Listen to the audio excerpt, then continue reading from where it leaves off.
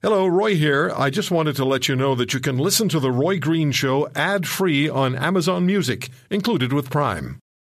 This is The Roy Green Show podcast. Last Sunday, we spoke with Premier Brad Wall of Saskatchewan. And I've made it no secret that the Premier would be my choice to be Prime Minister of Canada. He just, to me, embodies the person who should be leading this country. So we covered a lot of territory, including the carbon tax that the Prime Minister of Canada has decided we're all going to be experiencing. And you remember when the Environment Minister federally, Mr. Trudeau's Environment Minister, was meeting with provincial environment ministers, and they were trying to come up with an agreement or some sort of, here's the word again, consensus, that they could stand up and deliver to Canadians. Here's where we're going. Here's the plan. Here's the moving forward. That the triptych that we have for the environment. And the carbon tax was going to be part of that. And then the Prime Minister suddenly stood up in Parliament and blindsiding his Environment Minister, blindsiding all the provincial Environment Ministers, stood up and made his announcement that there was going to be a federal carbon tax, and if the provinces and territories didn't satisfy him with what they would have in place, that the federal government would just circumvent them. So I spoke with Premier Wall about this, and I want you to have a listen because we'll open up the phone lines for a period of time for you to react to this. I spoke with Premier Wall about the Prime Minister's carbon tax. And the Premier started by telling us about a phone call conversation he had with the Prime Minister of Canada. Have a listen. I had the chance to talk to the Prime Minister the day after the surprise announcement, and it was disappointing. Prime Minister has committed himself to a collaborative approach to federalism, and I don't think it gets less collaborative than standing up while the environment ministers are meeting in Montreal, standing up in the House of Commons and unilaterally announcing the plan that ostensibly ministers of the environment are supposed to be working on. But I talked to him the next day and I asked him another question. I said, surely before you stood up to announce a transformational change to how we tax the economy, that's what this is. This is a huge change. Surely there must be a federal full-blown economic impact assessment so that the federal government can look Canadians in the eyes and say, yes, we're doing this in the name of 1.6% of global emissions, and here's what it might mean to your job. The bottom line is they don't have one. They haven't done one. There's some reports the working groups, the provincial federal working groups have, and that's the one you quoted off the top of the show that talks about carbon leakage where investment might move to non-carbon taxing jurisdictions like the U.S. But there's not an economic impact assessment. And I said in the speech this week, I said, in our province, if you're going to affect 2 garter snakes and a frog by moving a culvert, we need an economic impact assessment or an environmental impact assessment. Surely there is an economic impact assessment on this transformational tax change, and there isn't. So I'm worried about the due diligence that has or has not gone into this. The Prime Minister can't tell farmers, people in the oil industry, miners, people in manufacturing, what it's going to do, forestry, what it might do to their jobs. I think I think that's the very least a government better be able to do when they ask them to take steps in terms of any environmental plan. Particularly during an economics uncertain time like today, which the finance minister agrees is fact. There was a poll that asked Canadians if they'd support a national carbon tax directed toward creating a green energy if a new pipeline were simultaneously built to deliver Canada's oil and gas to international markets. Premier, I don't understand why the two have to be linked. Build the pipelines because we need to get our oil and gas to international markets. It's for the economic benefit of all Canadians, and discuss the carbon tax separately. Why do they have to be linked? Roy, I could not agree with you more. This is very frustrating that it's almost become de rigueur in this country to link the two and say, well, I guess it's this notion of social license, which everyone has a different definition for, but the fact that you can sort of link these two, that it's a quid pro quo. Look, Western Canada, if you'll self-immolate with a tax on the industries that actually drive your economies, then maybe some other region of the country or the federal government might approve your pipeline. Imagine if we applied the test to cars being shipped out of southern Ontario across the country. If we asked to measure their greenhouse gas footprint of the cars when they're being manufactured and the life of those cars when they're being driven around, and then maybe if the greenhouse gas emissions of that process and those cars were low enough, they met some sort of test, maybe we would allow them on the train, on the railroad through the rest of the country. Imagine if we did the same thing to chemicals that are produced in Ontario or anywhere else. Or cement from Quebec. Those that are involved in the steel industry in Quebec do a lot of business in Saskatchewan. Imagine if we said, we've checked it out, and your steel plants, their emissions are a little high, and so if you would just hit this level, if you would just reduce them to this, then maybe you could continue to do business. But if you don't, we're not buying any more of your steel. It's not a country then, Roy. It's just not a country. It's a series of regions where you have to meet some sort of feudal test before your product can move across the country, either perhaps from another subnational, or in this case from the federal government. And I categorically reject that. That's not a country to me. That's not how Canada or any other federation should work. You can hear the frustration in Premier Wall's voice. It's just not a country. It's just not a country when it works that way. When the Prime Minister announces a national carbon tax without there being an economic impact assessment. It's a transformational tax. It's going to affect each and every one of us. But there's no economic impact assessment. And the words that really caught my attention was when Brad Wall, the Premier of Saskatchewan, said, it's just not a country. When you make announcements like that, it isn't. It really is not, and it's very disturbing. Do you find it, and perhaps it's just me, but do you find it disturbing that the Prime Minister of Canada, who's in Europe today signing the free trade agreement between the European Union and Canada, do you find it disturbing that the Prime Minister would stand up and announce a national carbon tax and have no economic impact assessment?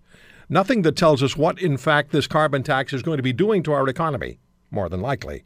No study that says it's an up or it's a down or it's a sideways move. Nothing. We do know that Australia repealed its carbon tax in 2014. And looking at the Australian government website, here's what they write. Abolishing the carbon tax will lower costs for Australian businesses and ease the cost of living pressures for households. So the Australians tried it and it didn't work. So they repealed it. Canada's going into one and we have no economic impact assessment. And when the Premier of Saskatchewan says, in the manner that it was done, in the manner in which the Prime Minister intends to bring it forward, it's just not a country. That makes me think of Justin Trudeau telling the New York Times that what? There's no core identity in this country, that Canada doesn't have a core identity, that it's the first post-national state. All of these things come together in a very uncomfortable way for me. Do you support the national carbon tax declared by Justin Trudeau with no economic impact assessment? We don't know what it's going to do. There's no prediction. There's nothing no study's been done to give us a sense of what impact it's going to have on this country of ours. But in the manner in which it's being brought forward, the Premier of Saskatchewan says it's just not a country. And he's correct. He's absolutely right. This isn't the way you deliver transformational change. You're listening to The Roy Green Show, weekends from 2 to 5 on AM 900 CHML. Daniel's in Toronto. Hey, Daniel, thank you for the call, sir. Hi, Roy. Thank you for taking my call. Yeah, go ahead, please. Oh, yes. I'm very concerned about this. I mean, I think it's very irresponsible of our government to do this without an economic impact or seeing what the consequences could be, because this is going to affect mostly the poor people, because those are the people that live in the northern part of our country, and they're the ones who need in the winter to burn more carbon and use those resources. And I think it's very irresponsible of our government to do that. If you haven't planned for it, what are you doing determining it's going to happen? Plus, at the same time, Daniel, his federal minister of the environment and the provincial ministers were meeting to discuss what was going to be happening, and he blindsided them. Thank you for the call. Kurt is in Alberta. Kurt, thank you, sir. Go ahead, please. Hey, Roy, thanks for taking my call. I totally agree with Brad Wall here. He hit the nail on the head, and There's absolutely no need for a carbon tax. And, like, what are they thinking? Like, where's this going to get us down the road? Well, I don't know, because there's no economic impact assessment. I spoke yesterday. I don't know if you heard it. I spoke yesterday. Some of you did, some of you didn't, with Patrick Brown, the Progressive Conservative Party leader in Ontario. And he's in favor of a tax neutral or a carbon tax, or a neutral carbon tax. But also, Mr. Brown didn't have an economic impact assessment to speak to. If you're going to make this kind of, the word is transformational change, you better have a plan in place that people can understand. And when I heard, Kurt, when I heard Premier Walz say that this is not a country and the manner that it's been decided on, that really caught my attention. Yeah, and what really gets me is, it's just another tax, and now is not the time to be doing it. We're in dire straits. Even in Alberta here, and our Notley government, same thing. They're trying to ram their own carbon tax through on top of the federal one. And thank you very much for the call. Appreciate it. Paul is in Mississauga, Ontario. Paul, what are you thinking? Well, I'm thinking, Canada produces 1.65% of the world's carbon. So if they really want to cut carbon, why not bring jobs back from China, where those ships would spew tons of carbon, and all those goods are made with coal-burning electricity? I don't have the answer. I don't have the answer. I want an answer. I want an answer from the Prime Minister of this country. I want to know what this carbon tax will mean to you and mean to me and mean to each and every one of us. And we don't have that answer. We don't even have an assessment of what it's likely to impose and how it's likely to impact. You're listening to The Roy Green Show, weekends from 2 to 5 on AM 900 CHML. So, if you are not aware of at least the fundamental headlines that are coming at us fast and furiously, quickly and furiously from the United States, then you're just absolutely cut off from media. You're absolutely cut off. They just continue over and over. And as of Thursday of this week, or this past week, things accelerated dramatically as the FBI director, James Comey, announced that he was going to be reopening the investigation into Hillary Clinton's emails and the illegal server that she had. And that, of course, has now created a further fury and frenzy among those who supported James Comey. That would be the Democrats in July. And now they're absolutely aghast and, well, they're just stopping just short of calling for the execution of the FBI director. I say that metaphorically, please. The likely impact of Jim Comey's letter, what's it going to be? What will it ultimately bring? It has brought into the picture Huma Abedin and Carlos Danger.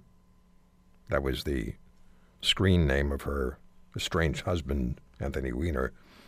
Now Mr. Comey is, as I said, the target of invective of mainstream media, carrying water for the Clintons and accusing the FBI director of partisan politics.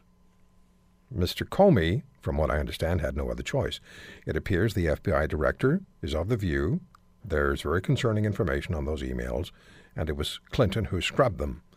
Then there's the Attorney General Loretta Lynch, and the Department of Justice, from what I understand, isn't providing warrants for the FBI to read the emails in question. And then there was the question of Lynch meeting with Bill Clinton on the airplane. It just gets really foggy, doesn't it? The Clintons, of course, have been dogged by scandals for decades, impeachment, and an $850,000 settlement for a woman who accused Bill Clinton of rape.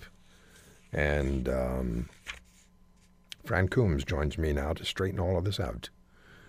He's the managing editor of Rasmussen Polling in the United States, and prior to that, he was a longtime reporter and editor for the Washington Times in D.C.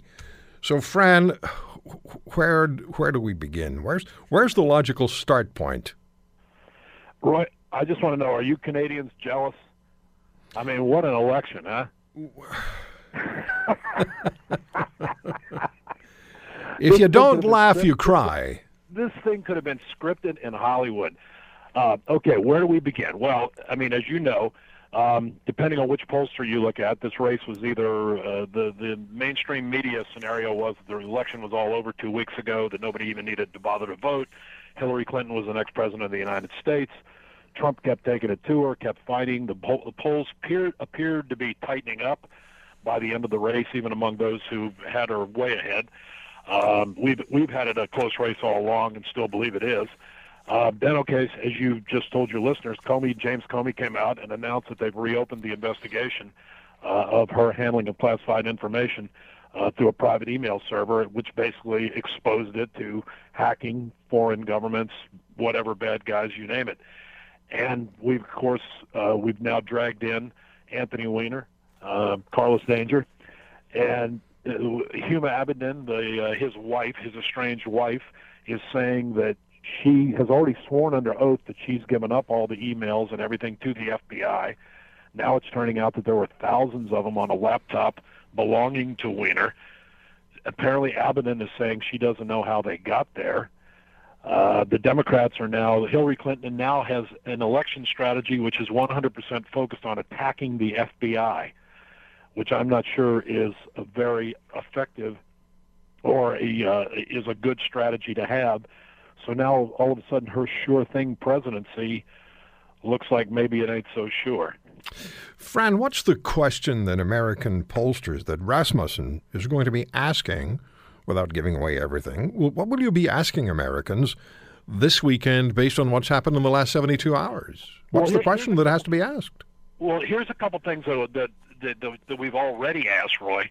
That just literally a week ago we thought, hey, let's ask again.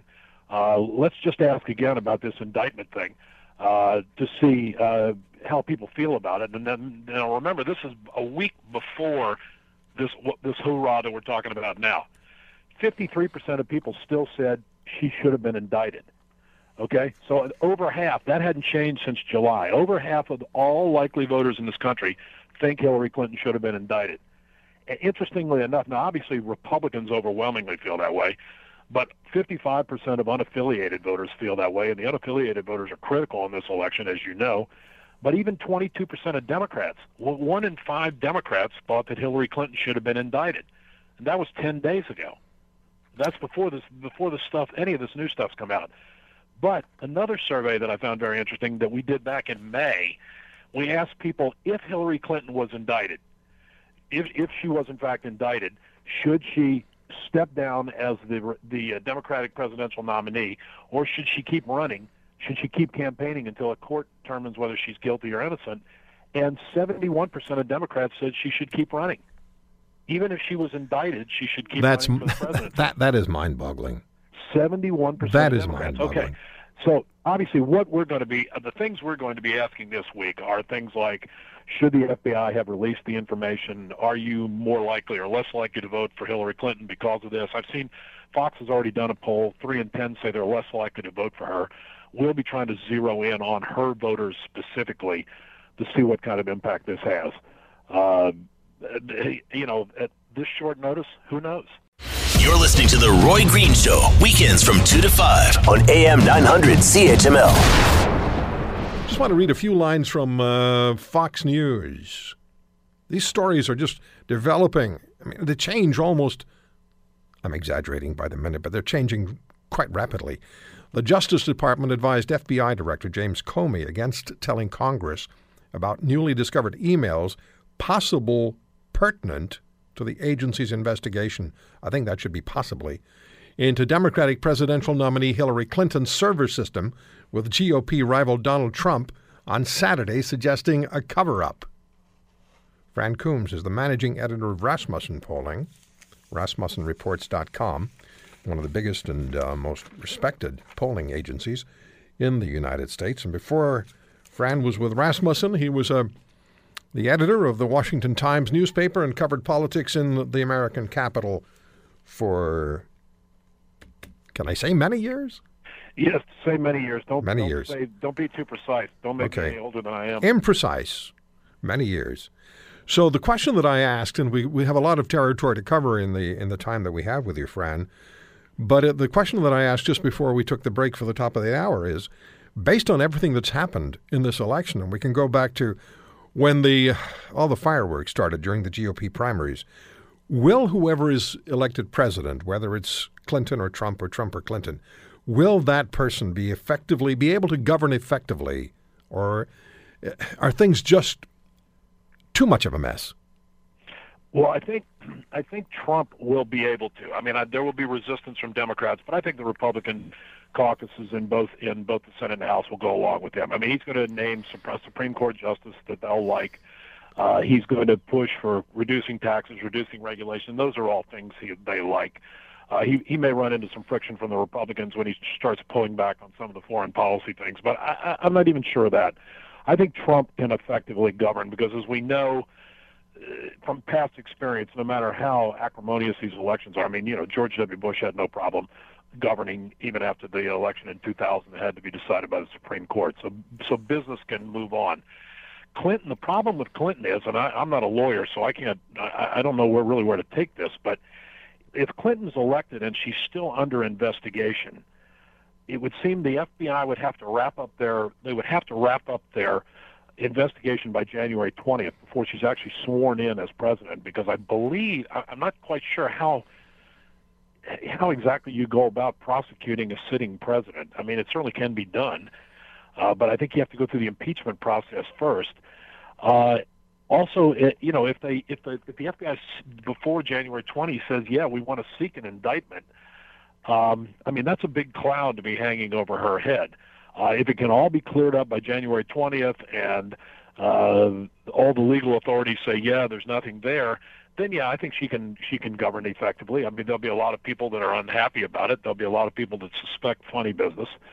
But I think she, too, could govern effectively if they get the investigation over with and she emerges without a recommendation of an indictment.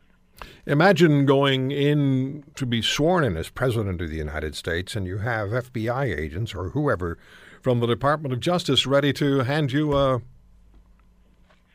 summons to appear. Right. And also, I mean, a felony charge. It also raises, I mean, this is a person who's privy to the top secrets in the world. If you're Great Britain, if you're Germany, if you're Israel, if you're Canada, do you want to share your intelligence gathering with someone who's this ham-handed? I mean, now it's turning out Anthony Weiner had all of this data from Huma Abedin on her on his laptop. There probably was classified information on there. I mean, it seemed the FBI reaction would suggest that they found some pretty damning stuff, or they think there's some pretty damning stuff on there. This is how they treat the nation's most vital and most secret information. I mean, it's kind of scary. So you could have Carlos Danger trying to sexually impress a 15-year-old in North Carolina, and on his laptop he has state secrets of the United States, potentially, because the number I've heard is some 10,000 emails were on his laptop. And many of which, Roy, appear to be the ones that Hillary and company bleached and did everything possible to make sure that the FBI was not able to look at. So these are emails that haven't been seen before, perhaps thousands of them, which a lot of people, those are the more than 33,000 that she got rid of. And so, again, we'll see. But yes, I mean, also, Carlos Danger's laptop is much easier to hack. Of course. I mean, he's just another guy sitting out there with a laptop looking at porn or whatever, Well, you and I are news junkies, and this is what we do for a living. We're news journalists. We're opinion people as well. And you seek opinions from Americans across the board. So we pay attention to every nuance. And I'm not trying to talk down or dismiss anybody here, but I'm wondering what percentage of the American voting public is following this as closely as you and I are, and other people in the media. I was going to say mainstream media, but I won't. How much other people in the media may be following it? Right. Well, I mean, they're certainly not following it as closely as you and me are working journalists. I mean, they're not following it as closely as we are. But I think most people will certainly be aware in the next few days. Now, yeah, I said most. 127 million people voted in the last election. There's an expectation, certainly on the Republican side, that there will be higher turnout this time. I mean, who knows? We'll see. You're correct. A big chunk of those folks have already voted. Obviously, the Republicans are going to work overtime to make sure that every single voter in America links the words Hillary Clinton and FBI in every sentence. The Democrats really, because they are trying to influence the chattering classes, are also talking about the FBI 24/7. So it's certainly going to be dominating the news cycle. We're not going to be hearing about Donald Trump and women. We're not going to be hearing about too many issues, I would think, other than how someone handles the nation's secrets. The story is going to be, can Hillary Clinton survive? Is Hillary Clinton going to be indicted? Which are not narratives, I think, that a candidate wants going into the final days of a campaign. Was Director Comey breaking a rule, or if not a rule, an expectation when he wrote the letter to Congress? Again, we assume, and it's been said over and over, that for him to do what he did on Thursday, there would have to be something that he believes is substantive. But did he break a rule? Did he break an expectation? I'm not aware of any rule that he broke, but again, I won't pretend to be an expert on FBI, Justice Department policy, but there's no question that this whole thing, starting with Bill Clinton's meeting with Attorney General Loretta Lynch on the tarmac at Phoenix Airport in a 45-minute private meeting, right before the FBI announced that they were not going to seek an indictment of Hillary in July. The fact that we find out that they interviewed her for 3.5 hours, that they allowed all of her, most of her top aides to claim immunity, a lot of people taking the Fifth Amendment. There's been all kinds of reports about internal unhappiness at the FBI for not seeking the indictment. So Comey's been under a lot of fire from Republicans and from conservative voters for his decision not to go after Hillary. Now, subsequent to that decision, there was a big news report a couple weeks ago. It turns out that the number 3 guy at the FBI, the one who was directly supervising the Hillary Clinton investigation, that one of Hillary Clinton's biggest fundraisers, Terry McAuliffe, the governor of Virginia, poured $600,000 into the wife of this FBI director's state Senate campaign.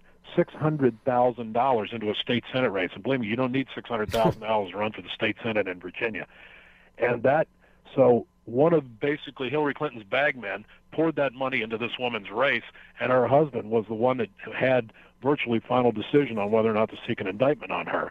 Nobody knew that before. I'm not even sure Comey knew that. He may have found that out in the last 2 or 3 weeks. You're listening to The Roy Green Show, weekends from 2 to 5 on AM 900 CHML. So the Prime Minister of Canada made his way to Europe, where the Comprehensive Economic and Trade Agreement between the European Union and Canada were signed today, CETA, however it's pronounced. Jeff Semple is the European Bureau Chief for Global News, joins us from Brussels. Jeff, thank you for the time. And what does the agreement mean to Canada in the short and longer term? More specifically, does it help our economy? Well, you know what, Roy, that is the obvious question, but it's also one that, you really have a hard time getting a clear answer to. I mean, I think the government will tell you, Justin Trudeau's Liberal government will tell you that it will generate around $12 billion for the Canadian economy every year, and that breaks down to around $1,000 extra per Canadian household per year. So it sounds pretty good, but that would be, of course, if it was all divvied up evenly, which certainly many critics don't expect it will be. There's still a lot of opposition to this deal, with people pointing out that, concerns that it predominantly favors large corporations. But today, Justin Trudeau was, adamantly making the case in a way that we haven't really heard from him before, that this deal is first and foremost for ordinary Canadians, for the middle class, that, they can look forward to lower prices in the supermarket for things like cheese, for example, and that Canadian exporters can look forward to getting rid of around 98% of tariffs between the European Union, of course, the world's largest trading bloc. So in the short term, what we're waiting for now, a couple more hurdles that still need to be passed, legal ones that most people expect will pass, though, as we've seen from Wallonia over the past week, this has been a difficult one to predict. But assuming all goes to plan, in the next few months, we will see the tariffs coming down, and you should be seeing the impact almost instantly, whether you're a consumer or an exporter. And so part of the challenges would include the Strategic Partnership Agreement, a side deal, and also the ratification? Yes, well, that's right. And so the ratification obviously needs to come first and foremost from the European Parliament. So this is one more chance for a massive body, nearly 400 members of nearly 800 members of the European Parliament who get to have a vote. Many of them are opposed, but it's believed that they have the majority needed to pass. The other big hurdle gets a little bit more technical, but the European Court of Justice will now examine ISDS. It's the acronym used to describe this new CETA court that's proved quite controversial. And this court would have the ability to decide when a corporation, for example, could sue a government if they felt that government was interfering with their investments. Now, Wallonia, you'll remember that, previously unknown, now world famous rebel region of Belgium, right, was particularly upset about that. So part of the agreement to get them on side was to say, look, we'll ask the European Court of Justice, the highest court in Europe, to look at this new CETA court mechanism to make sure that it meets European standards. Most people, I think, expect that it does, and I think most of the international trade experts and European experts we've been speaking with here over the last week also expect the European Parliament to pass all of this. So a few more hurdles to go, but really more speed bumps than the type of hurdle that we saw in Wallonia last week. In the UK, one of the issues was that led to Brexit was the huge bureaucracy that exists within the EU. And you mentioned this court. Will the decision making, will the eventual decisions in any disputes come out of Brussels, or is it going to be a combination, Ottawa and Brussels? Yeah, the theory behind this new CETA court is that it would be a combination of Ottawa and Europe, that there would be, I think, 15 judges appointed from both sides. The idea is that it would, trying to make it as transparent and public as possible to try and appease some of these concerns, and that they would have the final word. So, theoretically, a large multinational corporation say wants to sue Wallonia for being too protective or for introducing tougher labor laws that are somehow interfering with its investment. Well, if this new CETA court rules that indeed Wallonia broke the rules, then it doesn't matter what any other government thinks, they would have the right to sue the Wallonian municipality, and the same would go for suing a federal government. And it's possible that through this court a corporation could sue Canada successfully, as we've seen in other situations like NAFTA, for example. Yeah. Jeff, what is it that was most fascinating to you and most intriguing and perhaps challenging as far as this whole CETA agreement was concerned leading up to the signing today? Well, yeah, certainly leading up to it, we spent a lot of time in Wallonia and, wanting to, we'd heard only really bits and pieces about this region of Belgium that no one had ever heard of that was suddenly going to cost the Canadian economy billions of dollars every year because they were refusing to budge. But, they really echo a lot of what we've heard from, in the Brexit debate and to a certain extent from some Trump reporters, just sort of fed up with the status quo, fed up with these large multinational corporations getting richer. Well, many of them feel they're just, continuing to get poorer. So they've lost trust in the experts. And, that was a refrain we heard many times with Brexit. And that, I think, was quite startling, just the comparisons, having covered Brexit and then having been to Wallonia. They are fighting the same fight here. And it's one, as I say, that we see going on in the United States election campaign right now. Wallonia finally agreed to come on side, and I think a lot of people have applauded them for taking this on. The other thing that I think is getting a lot of talk here, Roy, is that Canada is just being heralded as sort of going the opposite direction. Brexit and Trump going one direction, Canada, that sort of The Economist, the influential British magazine last week, called Canada's efforts heroic in trying to fight for globalization, for liberalization, for free trade. Because, the stats show that free trade does a lot of good, of course, but, the concern has always been and continues to be whether that's a lot of good for the greatest number of people. Yeah, I know you have to leave us, but interesting is that the UK is still part of the EU, so I guess they're still part of the deal. Yeah, they are, and how long they are remains to be seen. Yeah, and you know what? As an expert pointed out to us, the government keeps talking about this $12 billion figure. That's $12 billion a year from this new deal, but that study was done back in 2008. And obviously, when the UK does leave, it's going to take a pretty big bite out of that. We know they plan to start that process this spring, and then they have 2 years to officially Brexit. So, yeah, I think the United Kingdom may have a brief stay in this CETA agreement, but we'll be waving goodbye to them pretty quickly. NAFTA, Brexit, CETA, who knows what's yet to come. Jeff, thank you so much for the time. Good talking to you. Cheers. Thanks, Roy. You're listening to The Roy Green Show, weekends from 2 to 5 on AM 900 CHML. We spoke with Dr. Bjorn Lomborg twice. Once leading up, well, we've spoken to him more than twice, but when COP21 was underway, we spoke with Dr. Lomborg before COP21 began, and then after it ended, and he's with us again on the program today. Dr. Lomborg is an economist and author. Cool It is one of his books. He's the founder of the Copenhagen Consensus Center think tank, at Bjorn Lomborg on Twitter. And I want to speak with Dr. Lomborg about two opinion pieces that he wrote. One is The Free Trade Miracle, and the other is How Green Policies Hurt the Poor. And that's something that we talked about following COP21. Dr. Lomborg, good to have you back with us. Hey, Roy, it's great to be back. So Canada and the European Union signed the Comprehensive Economic Trade Agreement today, CETA. What's your view of CETA, and then by extension, how significantly important is free trade? Well, Roy, we really can't underestimate how much good free trade both has done and can do. We often forget to remember how it's really enriched almost anyone's lives across the world. If you look at the facts, we now know that especially for poor people, free trade has made many of the conveniences that they buy much, much cheaper. So the reality here is, fundamentally the point that you import a lot of the cheap goods from China, that has made most low-paid people much better off over the last 20 to 30 years.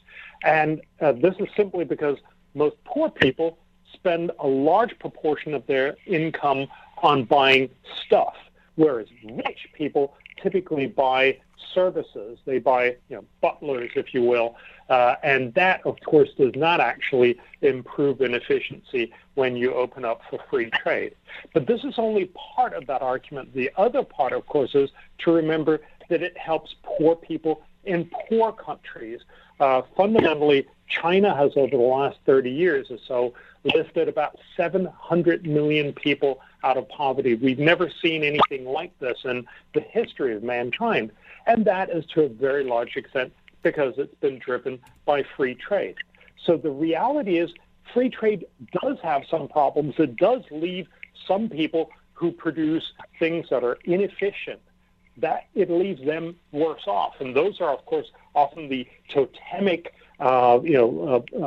decayed factories that we see on TV, and that is a real issue.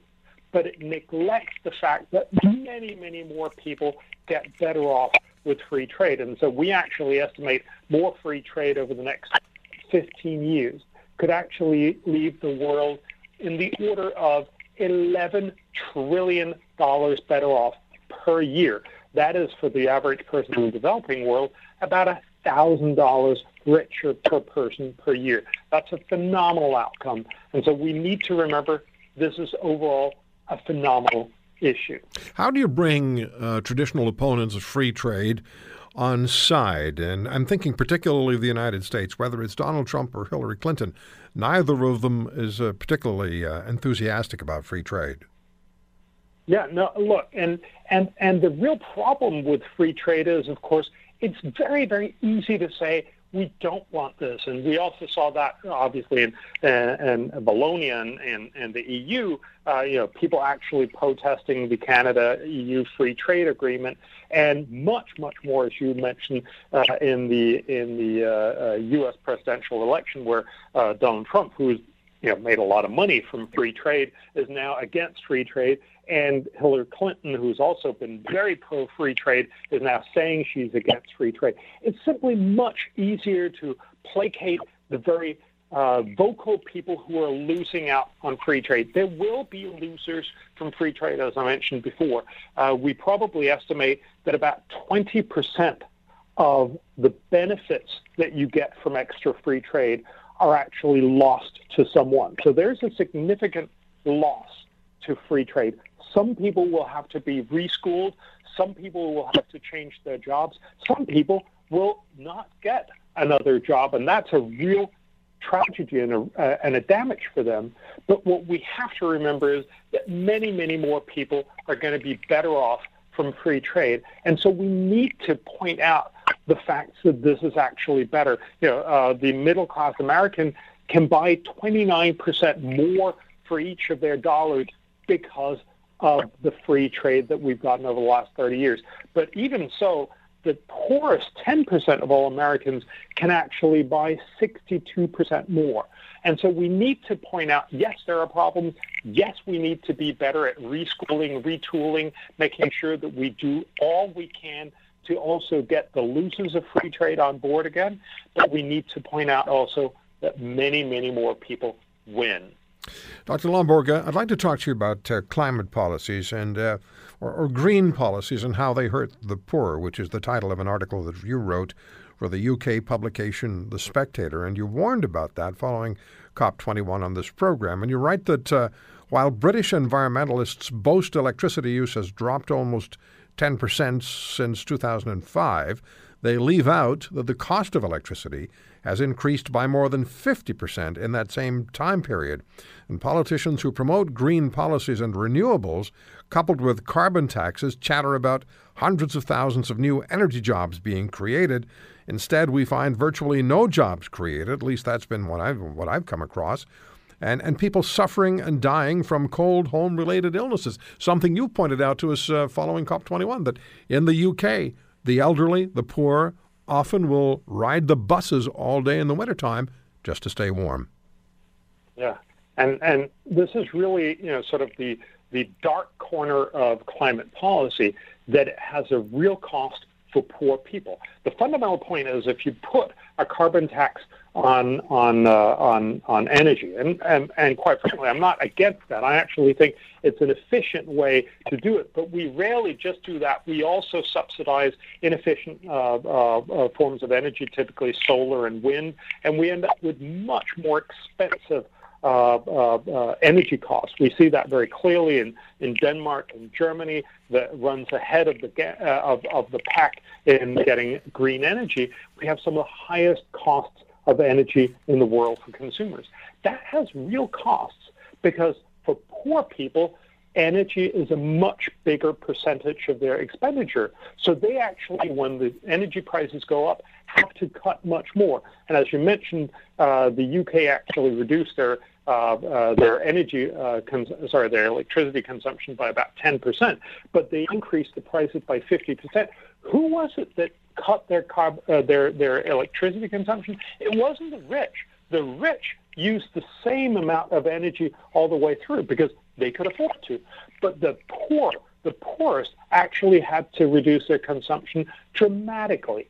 And so you have to recognize that it has a real social downside, that you end up being very regressive when you put on, for instance, a carbon tax, because it hits the poorest the worst.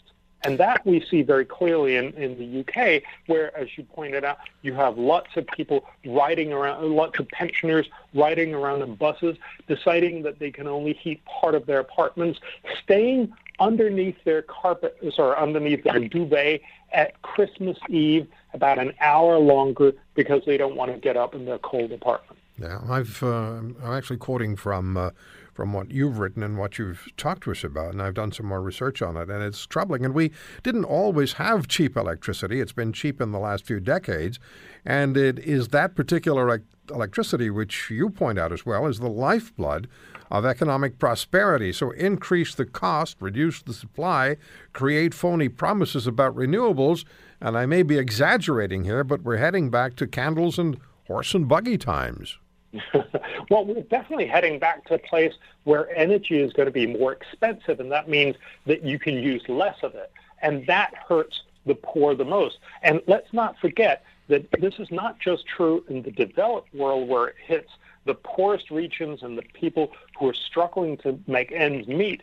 It hurts them a lot more, and it simply means, for instance, in Britain, that you have to decide, do you want to keep your whole apartment heated? Do you want to have it heated to an extent that it's actually comfortable for you?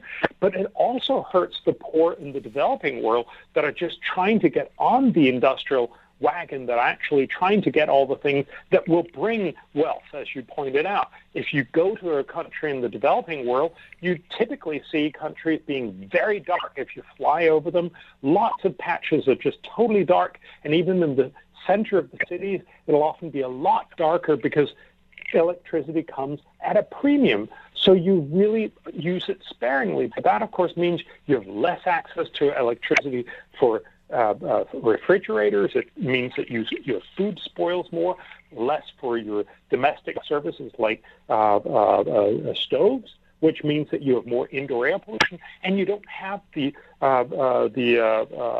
aggregates to actually run industry or agriculture as efficiently as we do.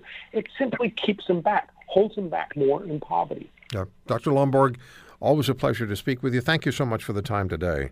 Great to talk to you. You're listening to The Roy Green Show, weekends from 2 to 5 on AM 900 CHML. Jeff Skrema joins us. He's the former mayor of Waukesha, Wisconsin, one of Wisconsin's larger municipalities and a suburb of Milwaukee. And Jeff was on the air with me. I guess, Jeff, the first time we talked to you was just as the primary process was getting underway, right? Hello, Roy. Yes, that's correct. And you had given an interview to the BBC, and that's how I heard about you. And you were a supporter of Mr. Trump. So have you stayed a supporter of Donald Trump throughout? I have. I believe that we need change in Washington, D.C., and he's the only one that can bring it. So what kind of change does Donald Trump bring? What is, I heard Obama use change you can believe in. Now I hear change, I hear Hillary Clinton talking about change, although I don't know how she would change anything. I hear Donald Trump talking about change. What kind of change does Donald Trump bring to the presidency if he's elected? Well, he's an outsider, and he's not part of the crony capitalist pack that have been running D.C. for years. And I believe that he has common sense, and he's going to look out for the American people. Have you had any doubts along the way when the various news stories were released about what he's done or hasn't done, what he said or he says he hasn't said, or when he said, look, what I said about women was locker room talk? I don't know any men who've ever had that kind of locker room conversation. I said it at the time. I'll say it again. Was there any doubt along the way, Jeff? No. I mean, given the other choices, there was not. I look at the totality of the candidate. Obviously, there's no perfect candidate, but in looking at everything, I believe that Trump has what it takes, and I believe he's going to win. I wouldn't be surprised if he does. By the way, I could not vote for Hillary Clinton. I'm not sure about Donald Trump. I might, if I were an American citizen, I might spoil my ballot. I don't know. But I know that I could not vote for Hillary Clinton. The current situation with the FBI director reopening the server issue, where do you think that's going to lead? You're living in D.C. What's being said?